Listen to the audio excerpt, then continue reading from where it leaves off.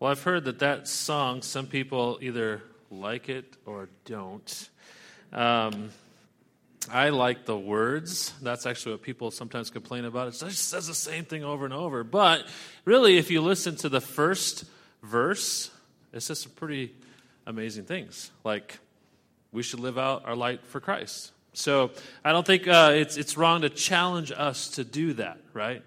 Live your life for Christ in a way that shines bright for other people to see it. I also heard something interesting this morning.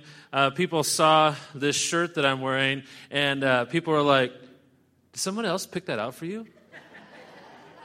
Did your kids, get that for you or something along those lines? So I guess because it's not flannel, it must be somebody else that picked it out for me. But there you go. Yeah, my wife and my kids do dress me from time to time, and it's a good thing. We're going to talk about our light shining bright. And it fits with our passage. Hopefully the passage is what's really driving this as we continue our study through Philippians. And as you've looked at it, I hope that you've seen over and over again that Paul is encouraging the people in Philippi to have joy.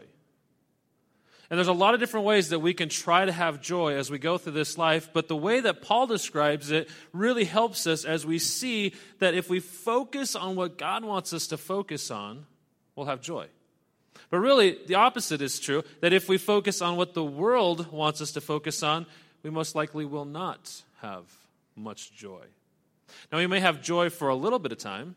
We may have temporary joy, but if we focus on what Christ wants us to focus on, and what Scripture tells us to focus on, and what God's Word says we should focus on, I think we'll have more of an eternal joy, a longer lasting joy, which ultimately is what we want, right? So that's what we're going to be taking a look at as we look at God's Word this morning. We're going to be starting in Philippians chapter 2, verse 12. As we do, let's go ahead and pray before we get into His Word. Father, we come to you today because we need you. We already sang that, Lord, I need you. I need you to help me understand what your Word has to say. I need you to understand this life that we live in. So we ask you today, Father, by your grace and your mercy, help us to clearly understand what it is you want to do with this mess of a life that I have. Lord, I know that it's not perfect, it's not good, but it's the best that I have, and so I bring it to you. And Father, I ask that you will receive this time of song, the time of prayer, the time where we open your word together, you will receive it as worship. We are trying to do what it is that you desire of us. And we fail. But we thank you that you are great, you are merciful, you are kind, you are gentle, you are gracious, and you forgive us, and you help us move on. We want to leave today knowing you all the more and being filled with the kind of joy that your word talks about because we get to see you at work. Far more impressive than whatever this world has to offer is what your Son, Jesus Christ, has done for us. And so we worship you because of that. We come to you seeking for your guidance and your help. May your words come out today, not mine, may yours. And may we understand wholeheartedly what it is you're communicating to us. In Jesus' name we pray. Amen. Here's the passage. Therefore, my dear friends, just as you have always obeyed, so now, not only in my presence, but even more in my absence, work out your own salvation with fear and trembling. For it is God who is working in you, both to will and to work according to his good purpose. So do everything without grumbling and arguing, so that you may be blameless and pure children of God who are faultless in a crooked and perverted generation, among whom you shine like stars in the world. By holding firm to the word of life, then I can boast, this is Paul talking, then I can boast in the day of Christ that I didn't run or labor for nothing, but even if I am poured out as a drink offering on the sacrificial service of your faith, I am glad and rejoice with all of you. In the same way, you should also be glad and rejoice with me. And so we're going to focus in on that one phrase, to shine as lights in this world, in this universe. But to get there, there's a lot of other things to talk about. And that's what we're going to spend some time on, and we're going to get to this point of light shining bright. Now, I'm sure if you've seen the news lately, been on, I don't know, Facebook, some kind of social media, you've seen somewhere along the way that recently some football players or soccer players in Thailand were in a cave, trapped there for 17 days. And really, up till the time they were rescued, they were gone for several days. I think basically 2 weeks without any kind of contact with anybody. People didn't know where they were. And so finally, they found them. They located them. And Navy SEALs went in there. They had to go and dive through some channels and get to them. And they finally found them. And they found them in a state where, of course, they're getting weaker and they need food. But they had already had some food because they went in there to celebrate a kid's birthday and had some party food with them. Junk food, I guess. They were younger boys. But I don't know if you picked up on all the story. I was just reading through some of it and some of the things that they found, and some, articles reported certain things. But one of the things I found interesting is that the coach, who was 22 years old, he's actually, I guess he had gone and studied to be a Buddhist monk and had practiced how to keep yourself, calm and how to keep yourself from using a lot of energy. He put some of those things into practice for these kids. But one of the things that he did was he refused to eat any food while they were back there, and instead give the food to the kids. So by the time they actually got him, and he was the last one to be rescued and pulled out of the cave, when they pulled him out, he was very weak. And of course the story, hits our country, hits the world, and people are like, wow, that's really impressive, right? That a guy would do that. A 22-year-old would say, hey, I'm going to go ahead and sacrifice myself. I'm going to go ahead and cut back on what I eat so you can eat it. And I think we sometimes, that resonates with us. We like those stories because, honestly, so many of us are looking for just a little bit of light in this dark world. Aren't we? It seems like all we hear about in the news, all we hear about around us are all the problems that are going on and the bad things. And we get discouraged and we think, man, this world is so screwed up. And then we hear a story like that and we go, oh, look, there's a little bit of hope. Somebody out there is doing something that's good. That resonates with us. Well, let's go back 2,000 years ago. What happened? A guy by the name of Jesus came to this earth and did the ultimate sacrifice, which is die upon a cross. The God of the universe comes to the earth to be man, both God and man. He goes to the cross and he sacrifices himself a painful death for our sins. Because that's the greatest light that shines in the universe of all time. And it's the greatest hope for anybody. And so Paul challenges the people in Philippi to take that light that they've received, that good news of Jesus Christ that they've received, and live it out so that people around can see it too. And that's the point he makes in this passage, and why I think it's so important for us to read through this and understand that God wants to do something with you, and it's not to help prepare you to go shine your own light, it's to help you shine the light of Christ. And I got to tell you, that's the message I need to hear all the time. It's not about Ryan. It's not about my light. It's not about me making an impact on this world. It's about me helping Christ, or me letting Christ use me to make an impact for him. That's what I need to be working on. And that's what this passage challenges us to do. So we're going to take a look at that. Here's how you can summarize it in one sentence, one statement. A life of joy. We're going to talk about joy. And a life of obedience to Christ, to Jesus, makes an everlasting impact on the people around you. I'm sure if I said, okay, everybody raise their hands if you want to make an impact on the people around you, you'll all be like, yeah, of course I want to make an impact, That's what we all share in common. Of course we want to. How do we do that? And I think this passage helps us do that well if we go out and practice joy and obedience to Christ. So let's go ahead and move through it. Philippians chapter 2, starting with verse 12, starts off with the word therefore. Maybe you've heard this saying somewhere along the way. When you see the word therefore, you need to ask the question, what's it? Therefore. See, some of you know that. Good job. Okay, you ask the question, what's it therefore? Therefore, it's going back to the previous section, the previous verses. And Luke had mentioned this last week. This was his summary statement. When we're all working together to match the mind of Christ, joy is at its peak. If you take verses 1 through 11, Paul starts off and he says, make my joy complete by being like Christ and working together. Right? And so if you're doing that, and if you're being like Christ, and you have the attitude of Christ, well, then let's go back to this. Dear friends, just as you have always obeyed, so now, not only in my presence, but even more in my absence. In other words, if you're living out that life of integrity, if you are practicing your faith not only on Sunday morning, but Monday morning, Monday night, if you live out your faith the same way you live it out on Sunday as you do in front of your family, if you live out your faith the same way you do it in front of life group as you do in front of your coworkers, that's what we ought to be practicing, right? It should be the same all the way across. That's what he says here. He says, friends, obey Christ, live out your life for Christ, in my presence or not in my presence, whatever you do, here's what you need to also work on. Work out your own salvation with fear and trembling. Now, a question may come up in your mind. I thought when we go to church, we hear about how we're not supposed to be saved by works.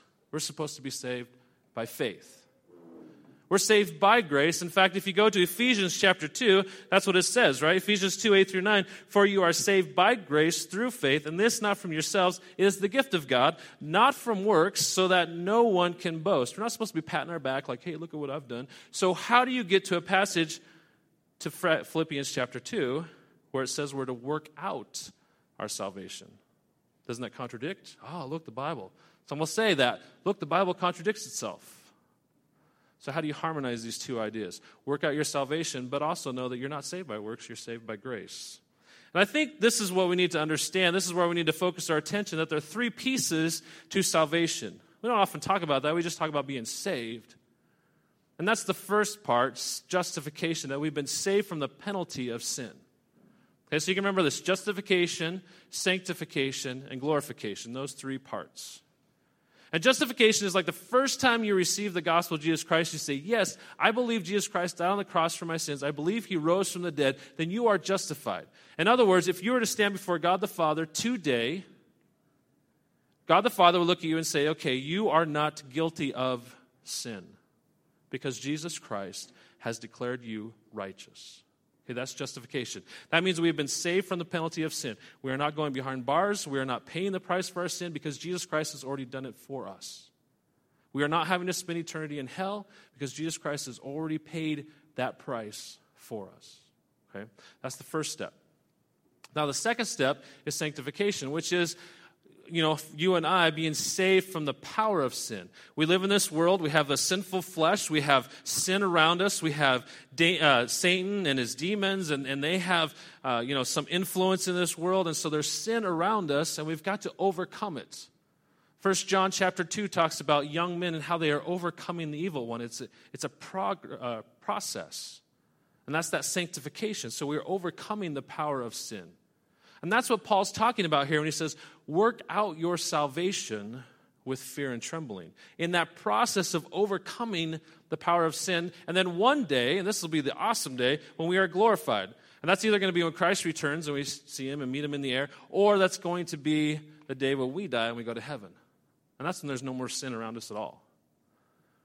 People often ask the question, what do you think heaven's like? I don't know what heaven is like except this, that sin is not present. And when sin is not present, it is going to be awesome. More than we can even fathom or understand. It's just going to be awesome. So that's what we have to look forward to. It's not here yet. We're in the sanctification process, and Paul talks about working out your salvation with fear and trembling. He's saying, listen, you need to try to overcome the power of sin. That's what he's doing. And he uses a couple words in there when he says fear and trembling. That's exactly what he means. It's not saying, oh, let's water down a little bit with the word respect or something like that. He's saying, no, do it with fear and trembling. Like, here's God, and God is the judge, and when we get out of line, God says, guess what? I have a little bit of discipline for you. In fact, the Bible tells us God disciplines those he loves. Anybody want to be loved by God? Not when you put it in that context, right? Yeah, we want to be loved by God. Well, we got to understand that when God loves us, he's also going to discipline us. So we work out our salvation with fear and trembling, knowing that if we get out of line a little bit, God may need to correct us. I have the most respect and love for my father. I thought he did a great job raising me as a kid, a crazy kid, and he helped guide and direct me. But let me tell you, there were times where I had a healthy fear of my dad. My dad never mistreated me, never, I'm sure there were times I made him angry, and he probably spanked me out of anger. I get all that. But you know what? I had a healthy fear of him because I know he loved me and loves me to this day. And still I respect him, his opinion, and his love for me. And that is the kind of fear that we have. And my fear today isn't that my dad's going to, come down to church and spank me or anything like that. My fear today is that I would disappoint him. Right? My fear today is that I would bring some sort of dishonor to him. And I want to capture that fear and live it out for God. I don't want to disappoint God. I don't want to upset God. And I certainly don't want to be disciplined by God. And so that's that concept of working out your salvation with fear and trembling. Well, Philippians 2:13 goes on, it says, "For it is God who works in you." So now you bring in the other piece to it, right? We are working out our salvation, and God is working in us, both to will and to work for his good pleasure. Ephesians 2:10 says it this way, "For we are his workmanship, created in Christ Jesus to do good works, which God prepared in advance for us to do." We are working out that salvation. We are seeing what God has prepared for us to do. We are living it out. And as we do, God also works in us. So it's this relationship. But there is a situation we can get ourselves into, and that is grieving the Holy Spirit. Ephesians 4:30 says, "Do not grieve the Holy Spirit of God, by whom you were sealed for the day of redemption." Now you may ask the question, how do you grieve the Holy Spirit? So here's the illustration I want to show you. I've got two types of clay up here. Now, as a kid, maybe you got to play with Play-Doh, and I love, even to this day, kind of love, bringing out the Play-Doh and just kind of squeezing it. You feel it go through your hands. See, some of you right now are like, I wish I had some Play-Doh, right? You got it in your hands, and you can mold it, and you can do all kinds of things. I mean, it's one of those fun things to do. But have you ever gone and gotten out of the jar and found this? It's cracked, it's hard, it's hard to squeeze, this one's still, it's not quite dry enough. I was hoping to get a little drier, but so it's still a little smushy, but you can tell it's cracked. It's not the kind of Play-Doh you want to play with. This is nice. This, not so nice. The point is this: we can, in our lives, in our spiritual lives, become like this type of clay in God's hands, where we are hard, we're stubborn, where we fight God, and we say, God, you want to do something with me, but I don't want to do it. And that grieves the Holy Spirit. This kind of clay, where we are moldable, where we are pliable, where God can take and fashion us and make us into the image of his own Son, that's the kind of clay that we're supposed to be in God's hands, not this. So my challenge to myself, my challenge to you, is to let's not grieve the Holy Spirit. Let's not be some hard clay in God's hands. Let's be pliable. Let's be moldable. Let's be made into the image of his Son. Let's let God do the work in us that he wants to do. And that means that we have to give up ourselves and let God take control. That's probably the hardest part of being a Christian, right? Because we got this life, and we like the way we live it, and we like what we want, and we don't want to give it over to God. But when we fight God, we grieve the Holy Spirit. So we need to work out our salvation with fear and trembling. We need to let God work in us. Jesus uses those who stay pliable. I think that's the point you can draw from those couple of verses. Jesus uses those who stay pliable. And if you're not pliable, chances are God may be trying to rock your boat a little bit. If you're a follower of Christ and you say, yes, I follow Jesus Christ, he is the one who has saved me from my sins, and you are a child of God, but you're not following him and you're fighting against him, chances are your boat will be rocked. Discipline will come your way because God disciplines those he loves.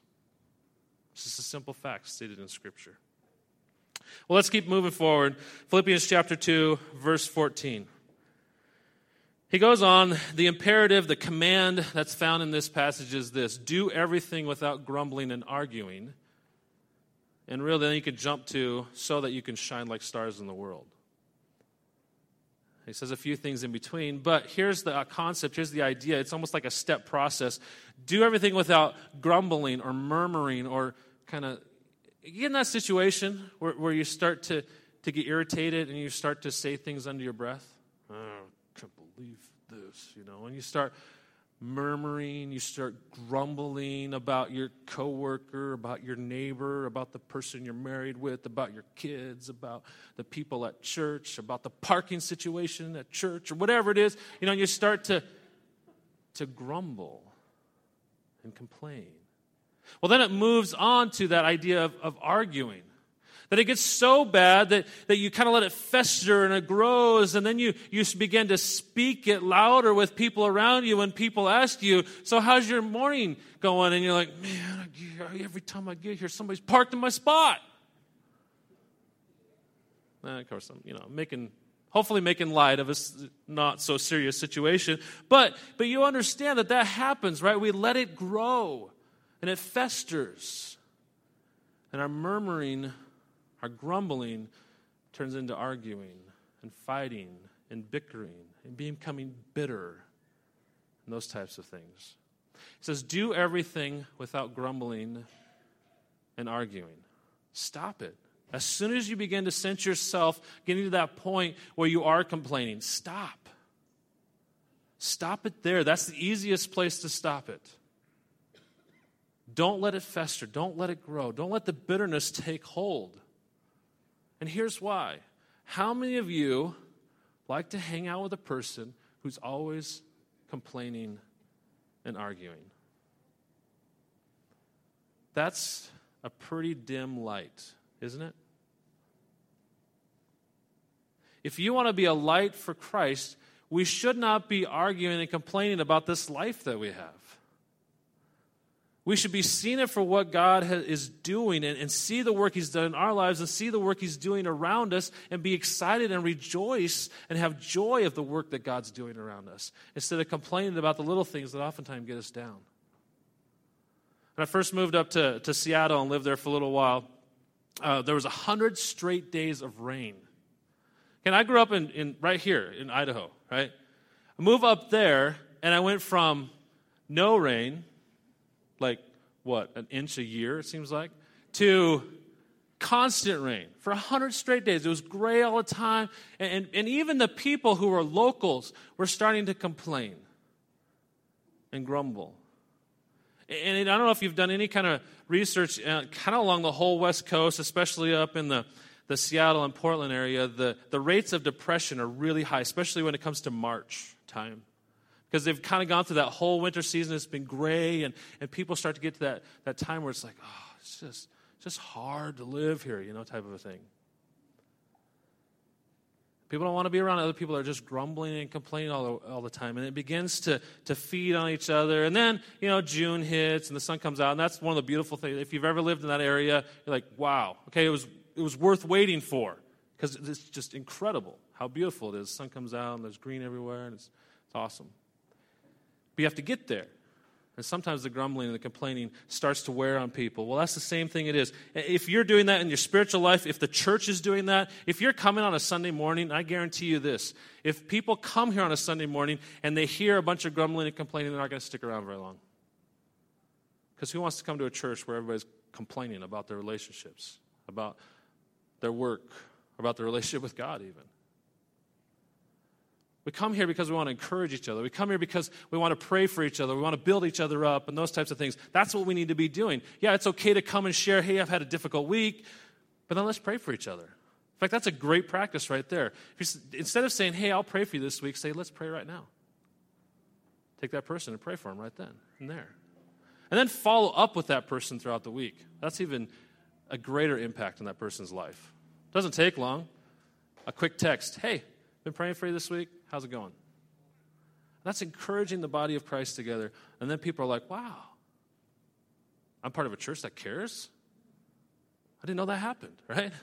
It does. We should be. We should be a family that cares for each other, shining like stars. So as you go through this verse, now I know I spent probably a little bit too much time there. So don't grumble and complain, so you may be now blameless and pure, children of God who are faultless in a crooked and perverted generation. It's all around us.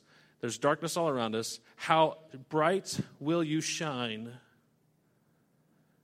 if you are the one who is positive about what God is doing in your life and in the world around you? You will shine bright. Now, you might be annoying for some people. I get that. I know people don't want to hear about what God's doing in your life. But you know what? It's exciting to hear and see what Christ is doing in your life and the lives around you. And we will shine brightly if we give testimony to that. Shine like stars in the world by holding, and here's how he tells us how to do it. We ought to do it by holding firm to the word of life. So he doesn't just say shine like stars without grumbling or complaining. He tells us actually how this happens, and that's holding firmly to the word of life. Now, if you're like, well, how do you know what the word of life is? What are you talking about? Here's how you know. A couple other passages which helps us direct our attention there. John chapter 1, verse 1, it says, in the beginning was the Word, and the Word was with God, and the Word was God. Okay, well, still, who's the Word? You go to verse 14, it says, the Word became flesh and dwelt among us. We observed his glory, the glory as the one and only Son from the Father, full of grace and truth. Who's the Word? The Word is Christ. And he came and he lived out and he spoke the truth. Many recorded it. We have it in the New Testament. We also have the Old Testament, which talks about Christ and how Christ is coming, the Messiah is coming. It all points to him and what he gave us. So we hold firm to that word.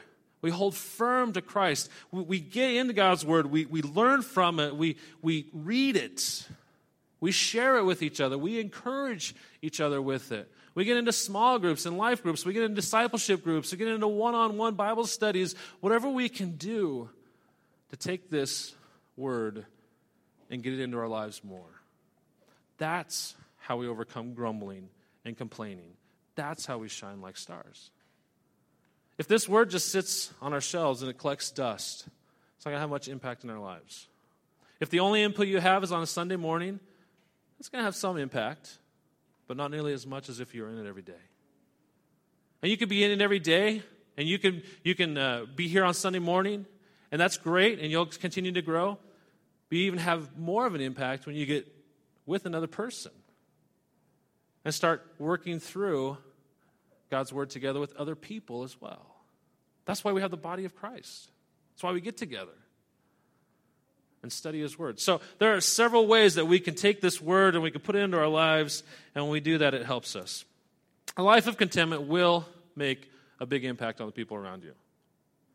Just plain and simple. I think that's the concept we get from this, the point that we get from these couple of verses. Well, let's look at the last few verses. Paul says, then, if you do all of this, so if you put the mind of Christ on, if you're pursuing humility like in Christ, okay? If you're not grumbling or you're not complaining, if you're moldable in God's hands, then Paul says, I did this for a reason. I rejoice in that. I can boast in the day of Christ. When I see Christ, I can say, look what I was able to accomplish. Not that he himself did something awesome, but Christ did something through Paul. And he can say, look, I wrote these letters. I went and spent time with the church, and I encouraged people. And as they grew in their faith, they became more like you. I didn't run or labor for nothing. Even if I am poured out, this is Paul continuing on, even if I'm poured out as a drink offering, another way of saying, even if I have great sacrifice, okay, I die. Even if I die on the sacrificial service of your faith, I am glad and rejoice with all of you. In the same way, you should also be glad and rejoice with me. And I think Paul's bringing full circle here to verses 1 and 2 of the chapter. He says, if there's any encouragement in Christ, if any consolation of love, if any fellowship of the Spirit, if any affection and mercy, make my joy complete by thinking the same way. He's saying, hey, guys, listen, I'm out there pursuing Christ, and as I pursue Christ, yeah, I got arrested, yeah, I'm sitting in Rome, yeah, I'm in prison, yeah, I'm probably going to die, but I want to know that you're growing in your faith, and if you're growing in your faith, it's all worth it. Maybe we're going, what? That's crazy, Paul. Paul says, no, it's worth it. I don't care if I die. What I care about is that you're growing in your faith. Make my joy complete by knowing you're becoming more like Christ. Joy comes from seeing Jesus work. Joy is found in impact, not trial. If your life is making an impact on the people around you, maybe you're having struggles, maybe it's hard, maybe it's difficult, but if your life is making an impact on other people around you, take joy in that. Take joy in what God's doing. He's using you. It may not be fun. I understand that. There are times when it may be painful. There are times you may throw up your hands. You say, God, I don't understand what you're doing in my life. It doesn't make sense at all, but I'm going to continue to pursue you. I'm going to continue to try to do this without grumbling and complaining. And God will use you where he uses you.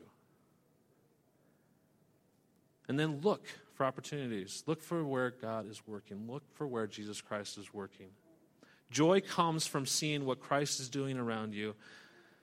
And a Jesus impact is always worth rejoicing over.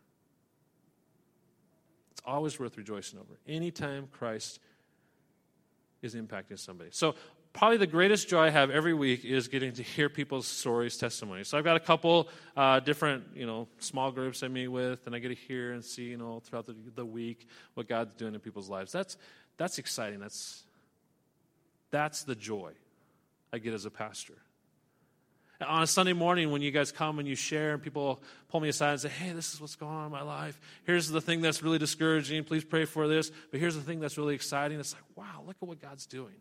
Sometimes I can see it. I have a hard time saying it, so oftentimes I refrain from it. But you can see God working in somebody's life, and it can be really discouraging and hard in a person's life. I try not to say, well, God's doing something for you right there. I'm sorry it's painful for you, but it's okay. And that's often not always the best thing to say at the time, but you can see it. You can see God working and bringing people to himself. And that's a joy. Because it means God loves you. I know we talk a lot in the church about how Jesus loves you, died on the cross for you, and we get these, nice warm feelings inside like, oh, that's so awesome, that's so great. But let me tell you something. There are times we go through difficulties. There are times where God disciplines us, and it's not fun, and it's not warm and fuzzy, and it doesn't feel good all the time. But God loves you, and that's the reason he's disciplining you. We can rejoice in that even. And there are times in my life where God's had to rock my boat, where God's had to discipline me and do things that I didn't want him to do.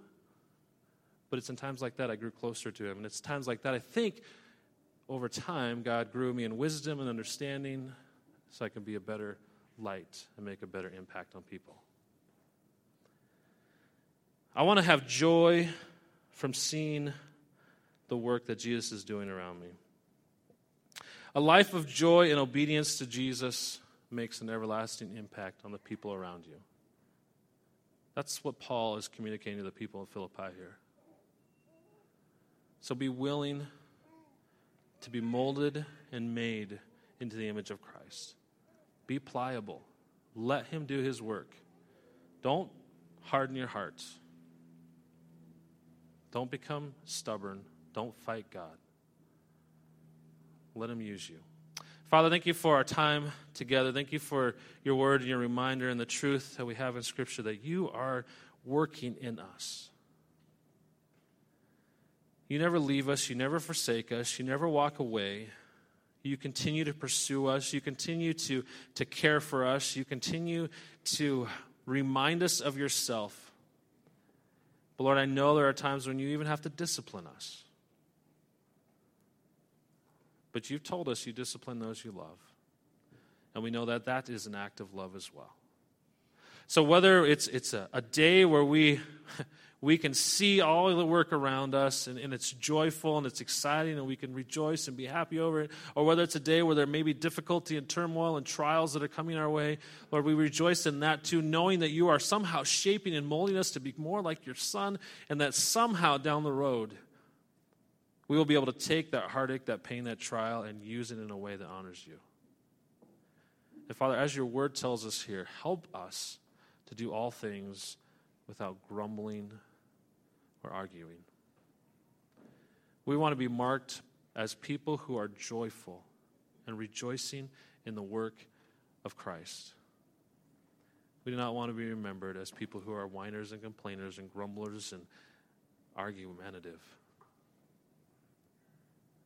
May we honor you with this life you've given us. And may we shine your light and not our own. All these things we pray in Jesus' name. Amen.